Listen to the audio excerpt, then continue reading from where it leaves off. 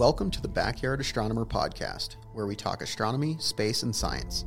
From the Rockstar Studios, and brought to you by the Rockstar Group and Manzanita Insurance, I am Adam England, the Backyard Astronomer.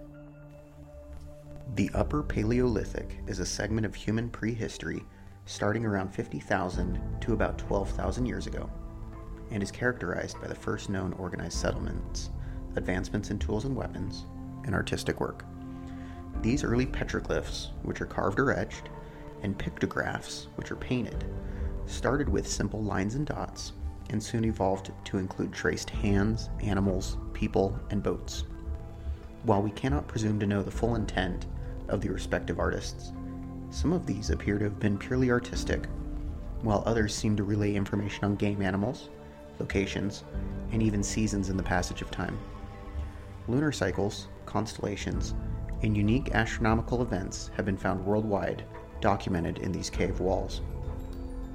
These ancient people certainly looked to the skies, as we know similar stories behind constellations carry across continents and millennia. Archaeoastronomers study how these cultures understood the heavens and the impact it had on their civilizations. From Chaco Canyon, New Mexico, to the dense jungles of Borneo, to caves across Europe, we find repeated patterns of stars, crescent moons, seasonal equinoxes and solstices, supernovas, eclipses, and the sudden appearance and retreat of comets. Comets became some of the first objects to be predicted, as short-period comets make their return in cycles of less than 200 years. Well before the invention of the telescope in the early 17th century, astronomers measured these long-tailed visitors against historical records and saw patterns in their return. However, some of these comets never matched up to historical records. Using modern technology, we now identify these as long-period comets coming from the distant Oort cloud, a bubble of icy bodies well beyond the orbits of Neptune and Pluto. These comets are extremely difficult to predict how much they will brighten as they approach the sun, with some visible during the day, and others only seen at night through binoculars. Comet C 2022 E3 ZTF is one of these long-period comets, currently making its way through the inner solar system.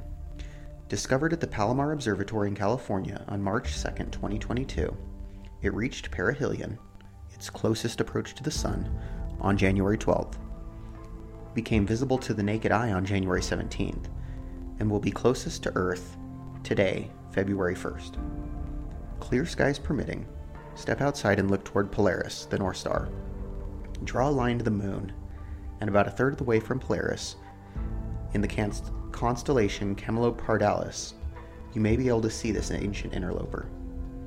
Grab a pair of binoculars or a telescope, and you will certainly be able to resolve the fuzzy green tail of this comet, which last graced our skies and was seen by our ancestors nearly 50,000 years ago. You don't have to be a professional astronomer or have fancy equipment to see amazing objects in the night sky. You just have to know where to look. Join us next month to learn more about your binoculars, telescope in the sky, and follow the Northern Arizona Astronomical Consortium at facebook.com/NAZAstro. From the Rockstar Studios in Prescott, Arizona, I'm Adam England, the Backyard Astronomer.